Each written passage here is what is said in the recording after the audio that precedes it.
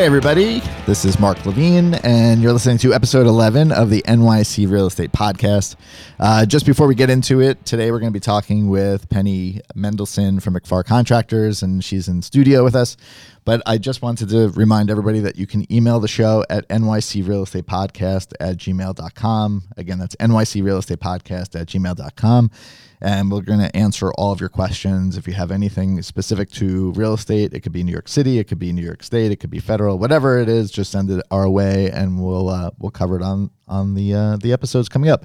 But I just wanted to welcome you, Penny, to the show. Hello.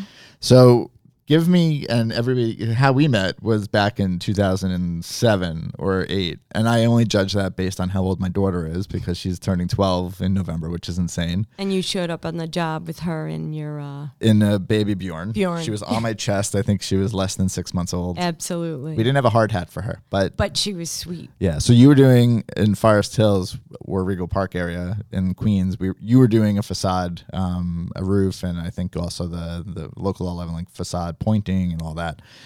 So that's how we met. So we've known each other for quite a long time. But why don't you give a background on how you got into the business and your history with the company, and just give me the 5-minute overview or less of yourself. If that's possible. We all know I babble. I don't look the part. I'm about 5 foot, 100 pounds, and I do run a 4th generation construction company. Which is unique in New York City, or in any city, really, to have a female lead of a really male-dominated industry, right? The only person who can probably do it is me, and the only place I could do it is New York. Yeah. Maybe Florida. Maybe. Because it's New York, too. Yeah. So in around 1900, my great-grandfather started the Sheet Metal Workers Union, tin knockers, and he built skylights because every building in Manhattan needed a skylight because they didn't have electricity those days. Then my grandfather came in and started a roofing company because ultimately the roof had to go into those skylights. Right. He grew into one of the biggest roofers in New York at the time, called United Roofing. And then in the late 70s, there was that whole recession kind of thing where people are online for gas. And my father and his best friend started their own company for private owners because my grandfather was union. He did schools. He did the city court building, war housing, everything you see done in between 40s and 80s was all my grandfather, big schools. And then my father and his best friend started a company in 1979, and it was his friend Kevin McCarthy, and my father's name and my maiden name is Farbstein. So that's where the McFarr. Yes. I always wondered that, actually. Yeah. So, yeah, Irish and Jewish. Who would have thought? And the first job they got was changing the seats in Shea Stadium in 1980. Wow. And yes, I did meet them. You know, Timmy Tuffle, I was a baby running around. I did have them sign my mitt. They were great guys. This is the pre-86 Mets, if you're a Met fan. And then he took over and then started meeting building owners and became kind of a boutique. He really focused on people who own their buildings as opposed to union and a number, where he can build relationships and take care of buildings that are owned by people and or managed by a good relationship with a manager, then a board. And we built ourselves on relationships. And so he did the seats, but then he started working for Sterling Equities, which is one of the owners of the Mets. And he got some of their business and then kind of grew from there. We still have some clients from 1980, like That's a million and a half square foot roof in Jersey. Yeah. We've been working on since 1980. Wow. It's 3 towns. Yeah. And once you meet us, you really don't want to go anywhere else anyway, because turn you into our family. So you have an interesting background on the education side, because what you could explain this also, but you have an architectural background. Can you go into what you did in school and kind of how that plays into what you're doing today? So I stayed local. I had been working for my dad since I was 18, but I've been on a roof since I was 5. Like my daughter, who's been on a roof since she's 3 months. With me. Yeah. And, I could tell my guys how to put on a pitch pocket. My Right. father always said, my 5-year-old daughter can do it. Right. It was either that or his mother-in-law. And so I was working for him, but at the same time, I went to New York Tech. I worked for him during the day and did tech, pretty much the labs and stuff, at night. Mm-hmm. And so I worked on site, just shadowing him when I Yeah. was 18, 19, 20. The best way to learn is to be there, to be on site, to meet the clients, and really get your hands in and understand what you're learning. Yeah. I learned about 85% of what I wanted to know in the field. And I also learned at architecture school that I didn't necessarily want to be an architect. I did graduate. What kind of architecture were you looking at that point? Was it interior? Was it exterior? It was what the always focus? exterior, because I only do exterior Right. waterproofing. So I do deck coatings, waterproofing, local laws. Because I am an architect, I can do the inspections myself. Right. And that helps. And I brought in the education and the understanding of AIA practices. And I also understand how to argue with other architects. I know because you have can the same- argue. I've seen it. Yes, and I can argue with other architects because I have the same education and probably more experience. You have more hands-on, which lends itself a little bit better. Not saying one is better than the other, but when you have both sides of the equation and you can say, okay, I've actually done the work that I'm reviewing, it's a little bit different than just having not had your hands dirty. And I Your also hands may had have my more count. daddy. Yeah. My daddy, he's pretty much the best person in the world Yeah. and knows his stuff. And there's no better training than my father. And a lot of the clients he met became his friends and respected him for his honesty and his ability to show up no matter what. And if there was a mistake, to fix it before it happens, so to speak. Yeah. I never run from a mistake. People make mistakes. I back them up and fix them. And that's one of the things my father prided him on. You know, he prides himself on the fact of showing up no matter what. And so while I was in architecture school, I learned. And then by the time I was 25, I was running, say, 300-400 buildings, for, overlooking local laws and roofs and leaks and deck coatings at the time. Right. So I got really into deck coatings. It was kind of the beginning. This is for terraces and waterproof coatings on garages or anything. And I really learned hands-on. And I've always been really into understanding the coatings and bringing that to the forefront of actually the potential of being a roof, Right. as opposed to just a roofing system. And I really am following this new idea all the way forward. And it really gives a lot more opportunity for the future of roofs. So what do you guys do that maybe since we've met like 11, 12 years ago, have you seen a shift in what you guys handle as a company? I know you do exterior waterproofing, you do pointing, you do roofs, you do parapets, you do copings, you do flashings. Like, do you have your own sheet metal shop where you make everything in-house so that you can lower the cost? Like what are some things that separate you from, company ABC? And the first thing I would say is because we're 4 generations. So my great-grandfather, being in the sheet metal worker business, my father actually worked for his great-grandfather and his grandfather as a tin knocker. So first and foremost, we will sheet metal workers. We have our own break, our own shop, and we bend our own metal. Right. Then my grandfather, when he took over, became a roofer with the metal. So yes, we did do the job, but usually it ends with the metal coping or metal whatever you want. And then when my father took over, ultimately it was the walls surrounding the roof that became the problem. So he then evolved into masonry in about 1985. Understanding where the roof ended was almost as important as the roof itself. Why don't you walk us through, if you can, the important parts of the roof and how they play together? Because it's one system, and if one system's off, if one part of the system's off, then you're getting water infiltration at a different spot. So can you just explain how the roof interlaces with the flashing, which interlaces with the parapet and the coping? Like, how does that system come into play for people that are listening that may not know exactly how this structure should work in a perfect, scenario? Let's say it's a new construction. Like, how should it be? So the first thing I'll state is I do not do homes and shingles when everybody thinks of roofing at first. Right. I do commercial or big, large residential housing or big buildings, shopping centers. So that's a little different than understanding where a shingle meets a chimney in everybody's house.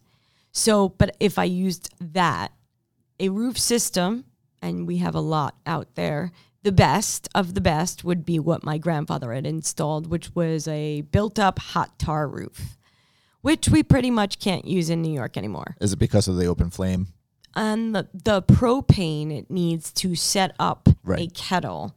Right. $15,000 pumper kettle. So we used to warm up the hot tar and pump it up to the roof. Because you can't have an open flame with propane on the roof. It's against code. No, we would burn it by the kettle. Okay. And pump it up in copper pipes and then get it. But the problem is you can't have that amount of propane within 25 foot of a residence. Find that in New York. Yeah. So we moved on to torch. We started torching and then torching on a wood deck. It was always iffy, but it is illegal. So then we moved on, if it's a wood deck, to cold adhesive, where it's like glue. Right. But none of that compares to a good old-fashioned hot tar. Yeah. So now, when I was talking about liquid, I feel like the only thing that would be as good as tar would be a liquid coating that's reinforced. You're giving yourself, when it's bonded together and not layers to get in between. And that's a huge thing because you poke a hole. Also, to get further, your roof is only as good as your flashing and drains. If your drain is not working, then the water's not getting off the roof. That's number one. I always say, I don't care where your other problems are, get the water off the roof. Check the drain pipe, check the flow, and make sure that's working. Then we look at the walls around it. Right. The water blows into the walls, then the walls are taking on water, not the roof. People automatically assume it's a roof leak, when most of the time, it's usually, I always say, cause and effect. People see a popped open seam or something rotten, and they automatically say, the seam's open, that's the problem. It's usually because something came in and popped that seam open most of the time, unless it's done not so well. So towards the 90s, we rip roofs, in the tri-state area, Jersey, Connecticut, all of the boroughs, Long Island, everywhere. We rip roofs, and more towards the 90s, asbestos became, a lot more important and the forefront. So my family had always subbed out, and I'm not a huge fan of subbing out anyone. I like my guys.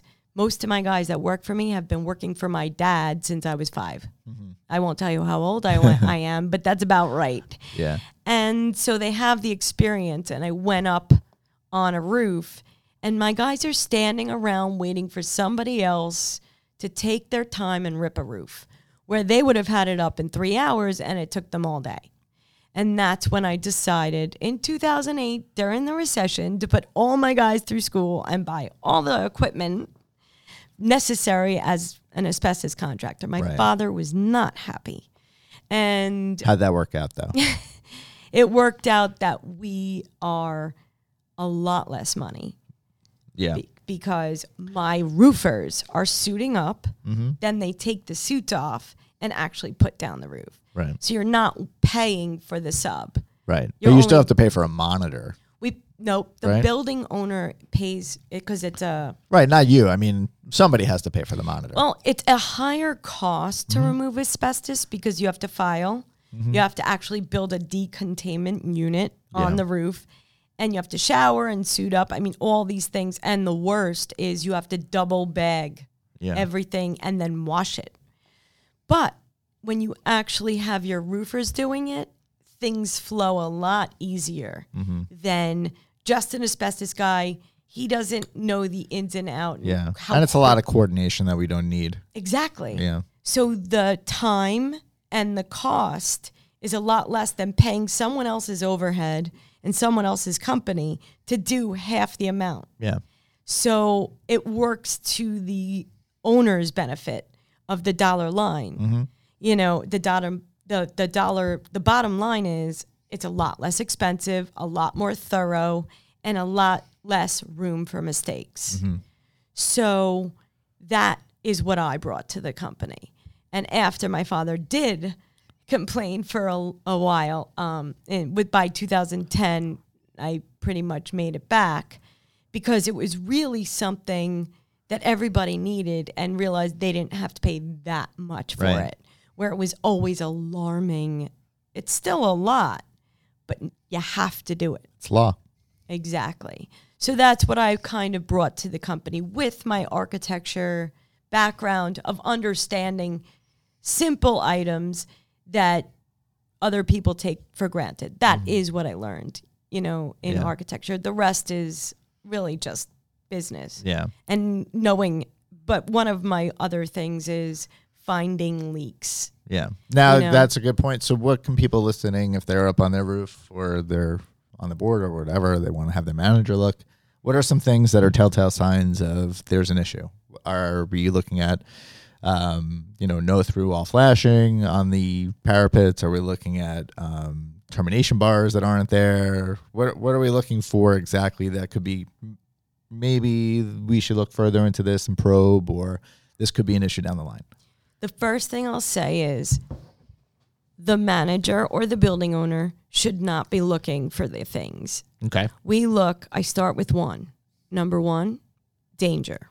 Anything dangerous, whether a brick, a roof falling off. I see you're so blowing many off. nails on roofs walking around. I'm just saying, as a thing, just go up. They have those magnetic, rolling brooms. Just go up with a roller, pick all that stuff, because there's some, you get one pinhole, and it's a big issue, Well, if depending you- on the actual, Or you just have someone sweep them up nicely. yeah. Like, don't shovel your roof with a shovel because you will put holes. Yeah. And then when the snow melts, Yeah. you'll learn the hard way. But I would say you, as in a building owner or a manager, should not be looking because what you see through your eyes is not mine. And that's where my experience comes in. Yeah. I always tell my guys, if you're going to take a picture of what you see, then stand back so I can see what it's really important. And so the best way for me to show a picture, Yeah. a building owner or a building owner representative should always know what they're paying for. And that is what's been completely negated in our community. You get a proposal, you see that it's got flashing, you know that they are right and it needs to do. You sign the proposal because it looks like a right budget. What my obsession is, either I bring everybody, which I've done recently, I brought a whole co-op board up on the roof. Yeah. The best way to know is for me to point and show you, give you your options on what your budget would be, and then walk you through the process of fixing the danger, fixing the leaks, where the leaks are coming from through my eyes and my training, and then ultimately maintenance. So that would be all those things. And then I work with building owners with a budget. I have Right. no money. Okay, well, let's do what's important. Yeah. I never like to waste money. Even when I say I waste money, I mean the client becomes my building. I become responsible once I get to that relationship. So anything that happens to them happens to me. Right. So I don't want them to sign that proposal that somebody else sent when I know it's not the problem. I'd rather go up and tarp something or do a water test before they spend a dime. And when they're going to, a picture from me circled with an arrow saying, this is it, is the way everybody should understand what they're paying for. Do you find that, I know with Local Law 11, we have a set parameter, buildings that are taller than 6 stories every 5 years. The buildings that you're seeing that you're doing work on that are under 6 stories, are they traditionally coming to you when there's an oh my God emergency, or do you find that they're proactively going and say, let's say it's a 3-story building or a 4-story building, are they coming to you for a review, or are they coming to you like, oh my God, we have 6 leaks and we have to take care of this now? Because there's no government entity that's telling them, beyond keeping it safe, you always have to keep a building safe, but there's nobody telling you, I have to do this every 5 years and it's on my list. Like, what are you seeing on those smaller buildings? Is it a reactive or is it proactive? Always. I'm going to say percentage-wise, 95% are reactive.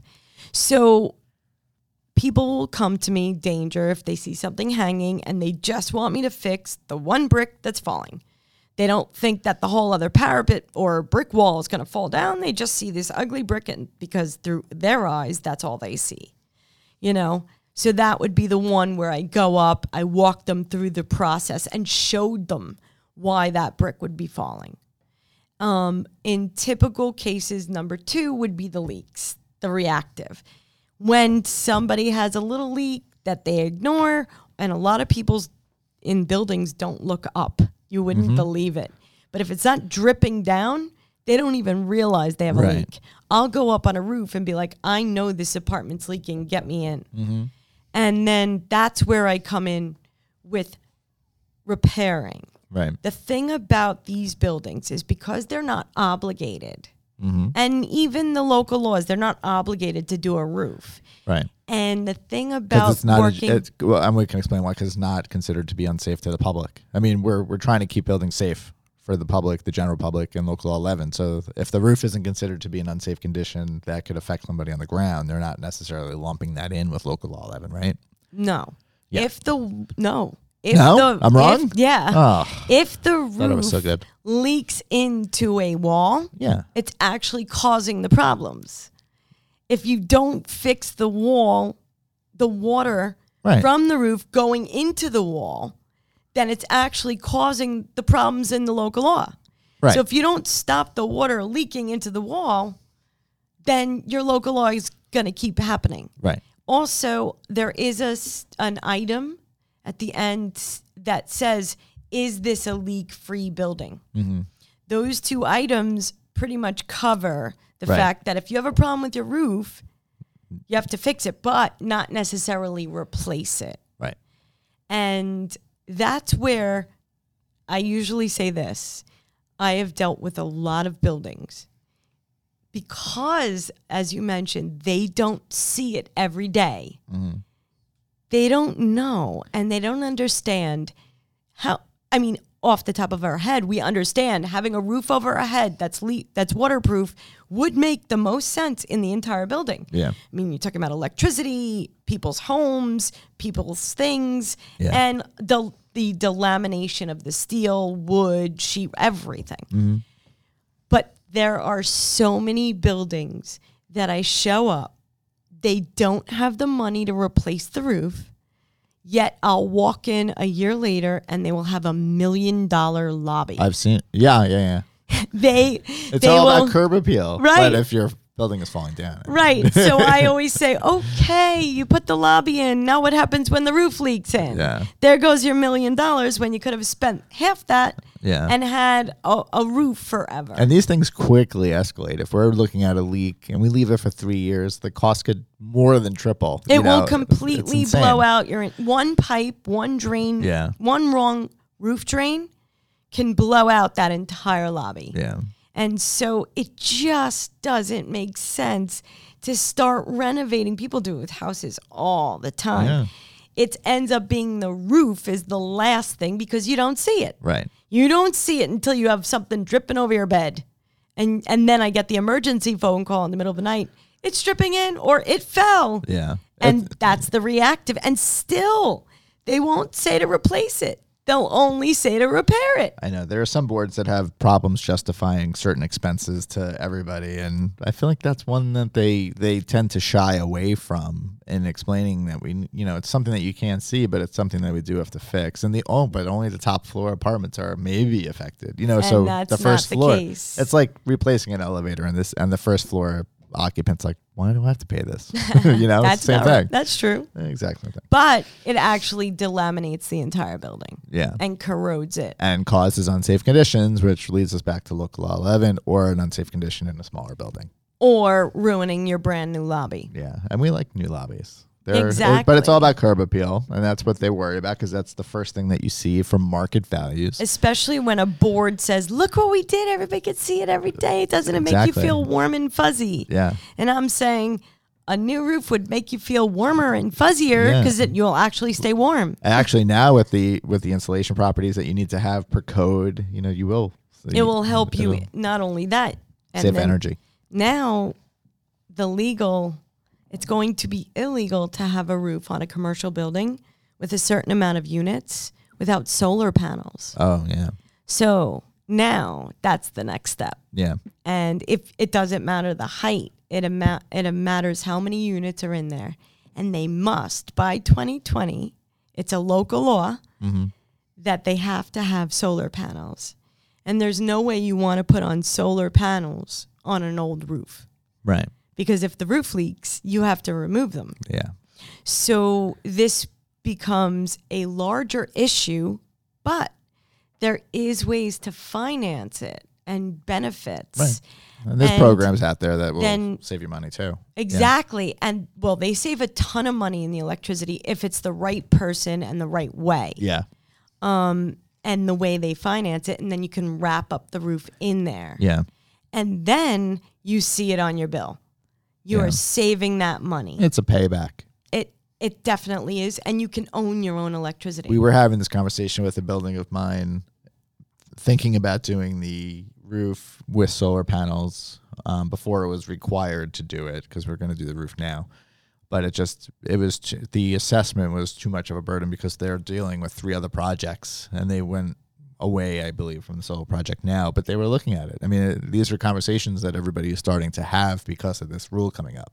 Well, I still need to be educated more in it. So I've been looking into it for about 15 to 20 years. Mm-hmm. They are finally getting to an idea where I can really get behind because I really wasn't. What the company I'm working with now, they actually have owners that budget and will give you the money themselves. They'll put up the money, right, and then they own that electricity. Mm-hmm. So you're paying them for electricity. And then ultimately, once you paid off, you own your own. Mm. Now, especially if you have 3 buildings and you get all of those 3 buildings, the electricity and all sorts of things, especially if you have something like a gym or a pool, you can save so much with that square footage. Right. And I'm learning this only now. Yeah. That there are not a lot. I'm not talking about the solar panel people that, you can get a loan. I'm talking about the incentives and the people willing to take the credits of paying those bills and being able to write them off.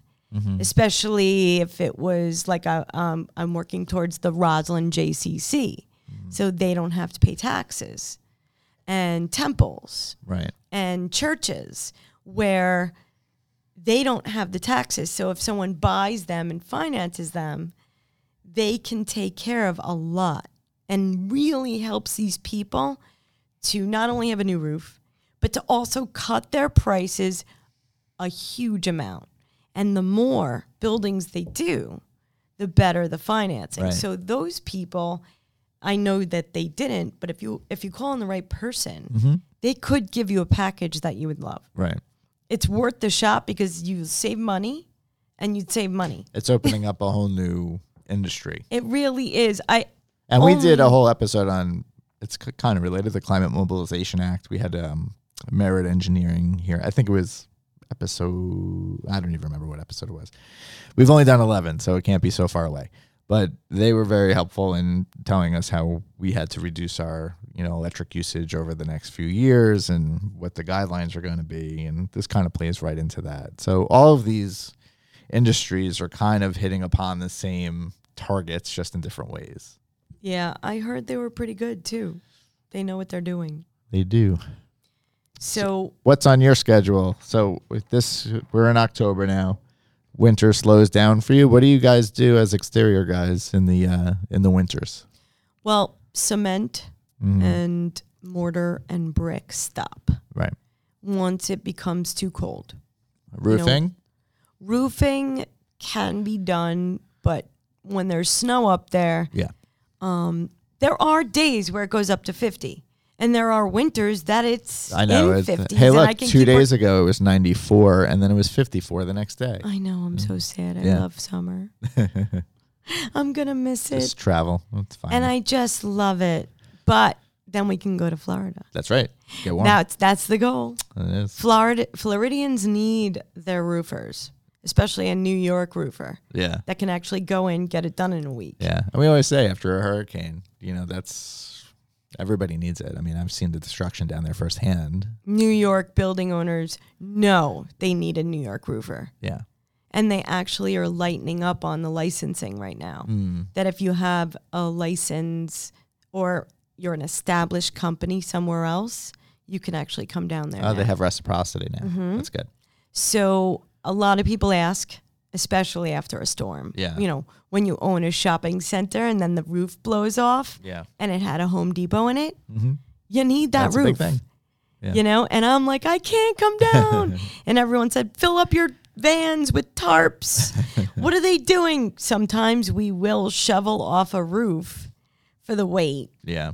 And emergency repairs. Yeah. So what we'll do is actually shovel or sweep. Don't ever put a shovel on your roof. Yeah. And we'll sweep it away from the area so we can actually dry it and then help it and repair it for the winter. If I'm looking to do a project in the spring, does it make sense for me in general to price it out with you or in your industry over the winter because you're kind of in your quiet season, or does pricing not matter depending on when I put out the request for the proposal? It is a lot easier for you and me to start in the winter and negotiate. So by the time you're done, it's spring, you have a signed contract, and you get the first. That's when a contractor can say, you're first. Right. And that's also when people drag and wait till the summer, then the building department takes longer, then the CD5s, that's for the rigging and all the permit process, it drags out in the summer. If you can get ahead of schedule and be prepared, you save money, time, and you can actually be done in a lot more organized fashion. Yeah. And are you coming in and doing a lot of repair work for newer installations that were done improperly, or are you basically just seeing this has gotten old or it's just worn out its useful life? a little bit of everything. A lot of new construction. New construction's the worst. It is. I have not met a new construction building that has not had a lawsuit. The problem is it's a GC, and they're told to do what they're doing. And the architects do the drawings for what they're doing. Right. The problem is there's usually not a roofer or waterproofer consultant, and it has to be the right one, me. And where you look at the fact if the door is a foot down from the roof, then all the water is pitched towards the door. It's not a mystery. Mm-hmm. And that's what I seem to find. Yeah. And I'm not a huge fan of EIFS. Yeah, That's that white. I know a lot of architects do not enjoy that. And the only reason people enjoy it is for the money. Mm-hmm. But the livelihood of it, 5 to 8 years, and then you're done. I've seen it on buildings. One hole, all the water fills up. It's actually insulation behind there. Yeah. If you can patch the hole, but the insulation is wet, and then it freezes. It really is just temporary. Yeah. It's sad. But it's a workaround to get a cheaper building up. Yep. Yeah. I would rather everybody just put, if you want the white, I get it. But putting metal, which, I'll install cladding, but Right. usually on the inside because people don't like it on the outside. Yeah. That really works. Yeah. 2 pieces of, metal linked together, watertight. It can stop a lot of water without having to rebuild a wall. There are so many things that if I am called in, and it really works with my relationships, where building owners especially, they know if I go and I inspect it, I'm doing it for their benefit only. I go in with priorities and budget in mind. Right. And then I tell them the best case scenario, the worst case scenario, and how to budget from that moment on. And then, being an architect, I will actually help them bid it out. I'll make the bid sheets for them. I'll take the numbers off and let the owner understand, here's all my work. Go bid it out, and see what comes around. Yeah. And sometimes even if you're a little bit more if you are more expensive, they value the fact that you were the one that did the initial work through, you made up the specifications. So all things being equal, if you're a little bit more, a lot of companies or a lot of buildings or owners may just say, you know what, you put in the legwork, or they'll work with you to lower the price.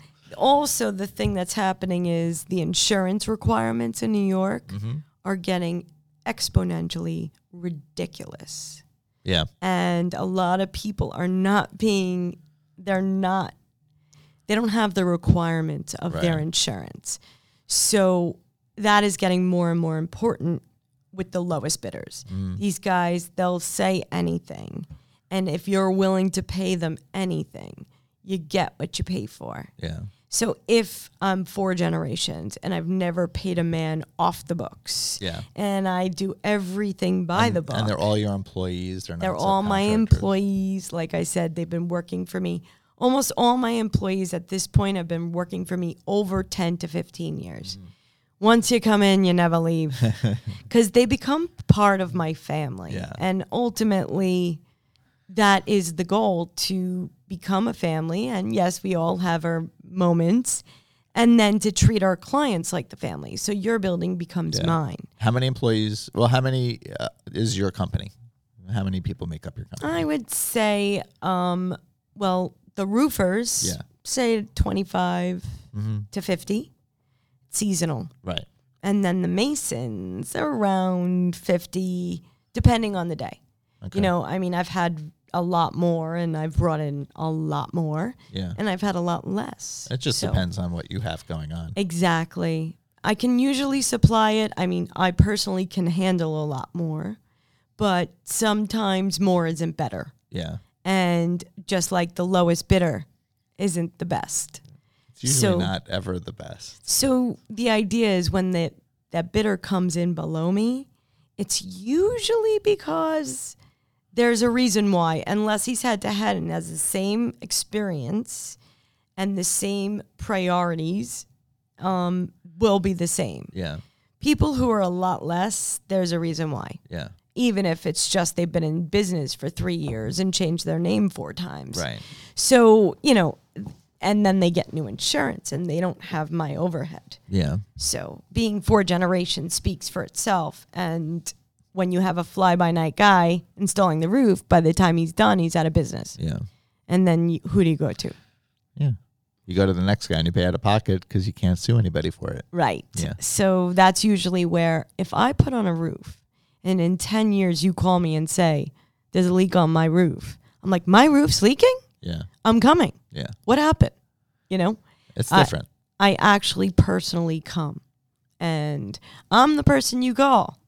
When the water is falling in your bedroom, that's the person you call. So what's the next few years look like for you? What are you guys focused on growing your business?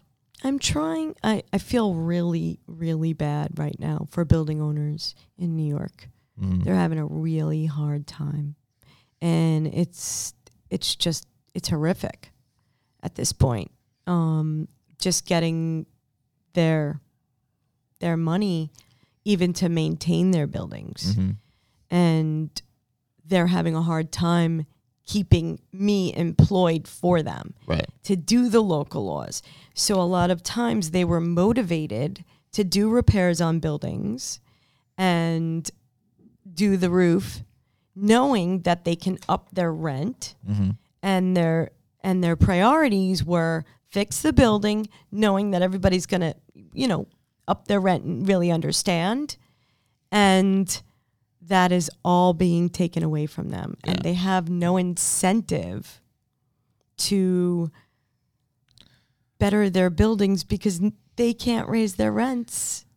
And so now they're going to do minimal. It's harder to be proactive when you don't have the funds to do it. And so at this point, they can't.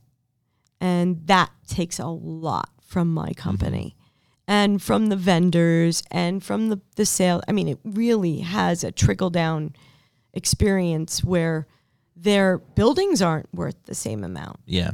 Where I do work for is I work on a lot of housing complexes. They still get the money because it's New York City and New York State.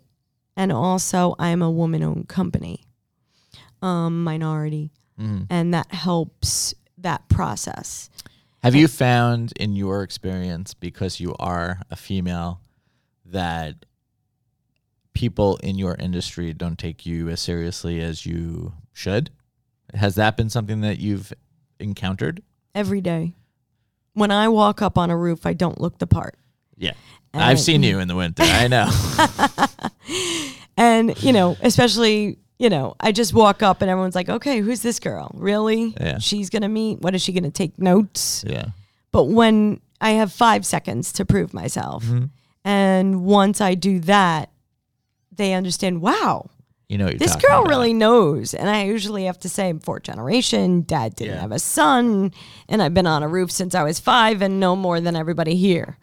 But they'll see it, and they may be even worried that I'm hopping on a wall and I have no fear of heights, or on a scaffold. And I really do love what I do. So if anybody is listening that is in your position, maybe starting out, they're a female or they're a minority and they don't feel like they're being taken seriously, you just have to what's your advice? Like, just know your stuff, be confident, know your value, the typical, just be the best that you can be, and hopefully it'll work itself out? Or is there something that like you would sit yourself down 5 years ago, 15 years ago and tell yourself?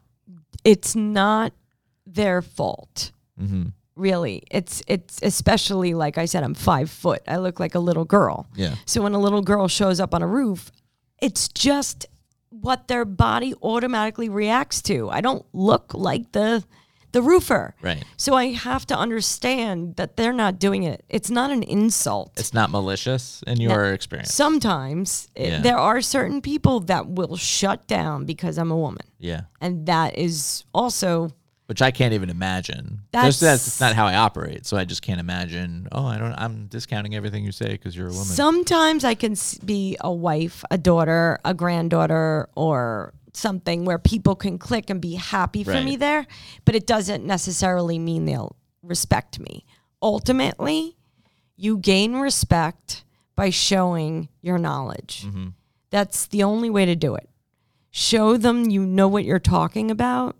Yeah. Everything else goes away, because the longer you watch me tell you about your building, it starts to click, and usually they say, wow, you really know. So it's still that wow, but they ultimately understand that I know what I'm doing a lot, and to the point where I am working with a bunch of clients right now.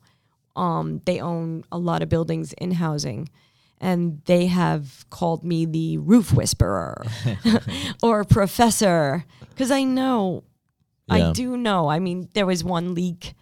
The guy said there's this horrific leak and the entire corner of the building is vacant for a year. If you can fix this one leak, I will give you all my buildings. I'm like, and that's the other thing about my business. Every day is new people, new place, and a new challenge. And I love it. And that's part, when I'm up on a roof, it's not just about the little girl or the architect or my experience. Everybody understands that I love it. I love the challenge. I think that's the most important part to operate a business. If you Anyone. don't love it. And I exude it. Yeah. I mean, you'll never hear someone speak so passionately about a roof. Yeah. So I went to see the roof leak, and I started with the bottom apartment, and that was vacant. And I walked in and I can smell the moisture bad. And I looked at everybody and I said, you guys are going to tear down this wall, right? And they said, yes. I stuck my foot through the sheetrock wall and proceeded to rip out the wall. And all of these guys standing behind me, we're talking about in the projects, you know? Yeah. And they've never seen this before. You know, people get shot every day, but not this. And I start pulling out the wall. I stick my hands in. This is on the first floor. I grab the insulation out of the wall. It's that pink insulation everybody has. Yeah. And I squeezed the water out of it. And I said, I found your leak. And they all just looked at me like, did this just happen? So we went to each floor and I did the same thing, trying to figure out where the water was coming from. Yeah. Ultimately, we went up on the roof. When we got up on the roof, I realized that the roof is sagging. Usually the roof sags if there's water damage and there's insulation. Right. The insulation gets soft and it will sag. Ultimately, it makes a pond and makes the roof weaker. So there was a sagging area in the corner of the building on the opposite side of the drain. And I walked straight to it, and right smack in the middle of that little sagging area was a fence post that was drilled all the way through, cord, through the slab, completely rotten. So the entire roof was pitched to one fence post. Ultimately, they just had a funnel going straight down the corner. I turned around to everybody, and they still can't believe it. And I turn around to everybody, and I go, you guys are going to have to show me a lot more challenging thing than a fence post. And pretty much I fixed their entire horrific, challenging leak for less than $10,000. And they had been getting hundreds of thousands of dollars to replace masonry walls and roofs. And I said, it's 4 fence posts. And that was it, you know, and I just tapered the roof away and I gave them a good patch. And immediately the roof leak stopped. Yeah. And they couldn't believe it. You know, they were in the bidding process. They have brought architects, engineers, roofers. Nobody looked. Everybody just thought it was the brick. And so I saw them the other day and they're like, I can't believe it. Did you get their other roofs? Did you I'm get their working buildings? on them. All right. Yeah, one by one. I am, Yeah. housing has their, some are great, but ultimately I go from leak to leak. Yeah. That's the challenge in my daily life. Yeah. Finding a leak and seeing how bad the damage is and how much money they have to spend. Right. But ultimately, I try to work with people's It's budgets. a dance because the budgets change, I try to work with that so people spend their money wisely. Yeah. Even if it's a capital plan that could be a few years long, if we get the stuff that's going to be, as you said before, the immediate need, and then work out a plan over the next, 3 years. This is what you have to do. Like, that's how we do our budgeting process in the property management world. It's just trying to figure out what can we do now without hitting everybody over the head with an assessment, or if it's a building owner for a rental building, how to do that. So. Exactly. So usually I'll give them, okay, we'll try to stop the leak, and it's always an attempt. Yeah. And but you're only going to be able to spend this amount of money. Once you cross over that, I usually say it's a down payment on a roof. Yeah. Don't it's worth a shot to stop it once or twice. After that, hold your money. Yeah. Hold your money, put a tarp up, do something, but don't spend any more money because ultimately you're putting money towards the big project. So how can people get in touch with you? What's your phone number for McFar? McFar Construction and McFar Contractors. And my name is Penny Mendelson. I'm the VP of Operations. And my daddy still works with me, David Farbstein. The Big Papa. The Big Papa. He travels a lot, but he's not retired and never will. Yeah. I love my daddy. Yeah. And my mommy. You're only doing that because they're going to listen to this podcast, right? No, I love my daddy. Okay. I tell everybody. That's true. I've heard it before. It doesn't get better than him. And then I also work with my brother-in-law, who's married Yeah. to my sister. And it's family. Yeah. So that's who's working with us. But ultimately, McFar Contractors, our office, the phone number is 516-873-9080. And you guys are working on your website. Yeah, I mean, there is McFarContractors.com. Uh-huh. And McFar is MCFAR. Correct. Yeah. Contractors.com. And that would be my dad's best friend, McCarthy. Yeah. And my maiden name is Farbstein. So McFar became our name. Kevin McCarthy left within 3 to 6 months. Yeah. But we kept the still name. kept the name. I like it. It's good. Me too. It was either that or named after the women, the wives. Yeah. And my mom's name is Shelley, and her best friend was Maureen. So it would be Shellmore. Yeah. And Those aren't McFar the same. sounds good. Yeah. So McFarContractors.com is an old website, Yeah. but you can get an idea of the work quality. Yeah. I am redoing it so you can get Good. the modern quality. Bring you back to the 2020s. Yeah, this is really a good 20 years old, and it really needs to be updated. I'm in the midst of doing that. Well, I appreciate you coming in.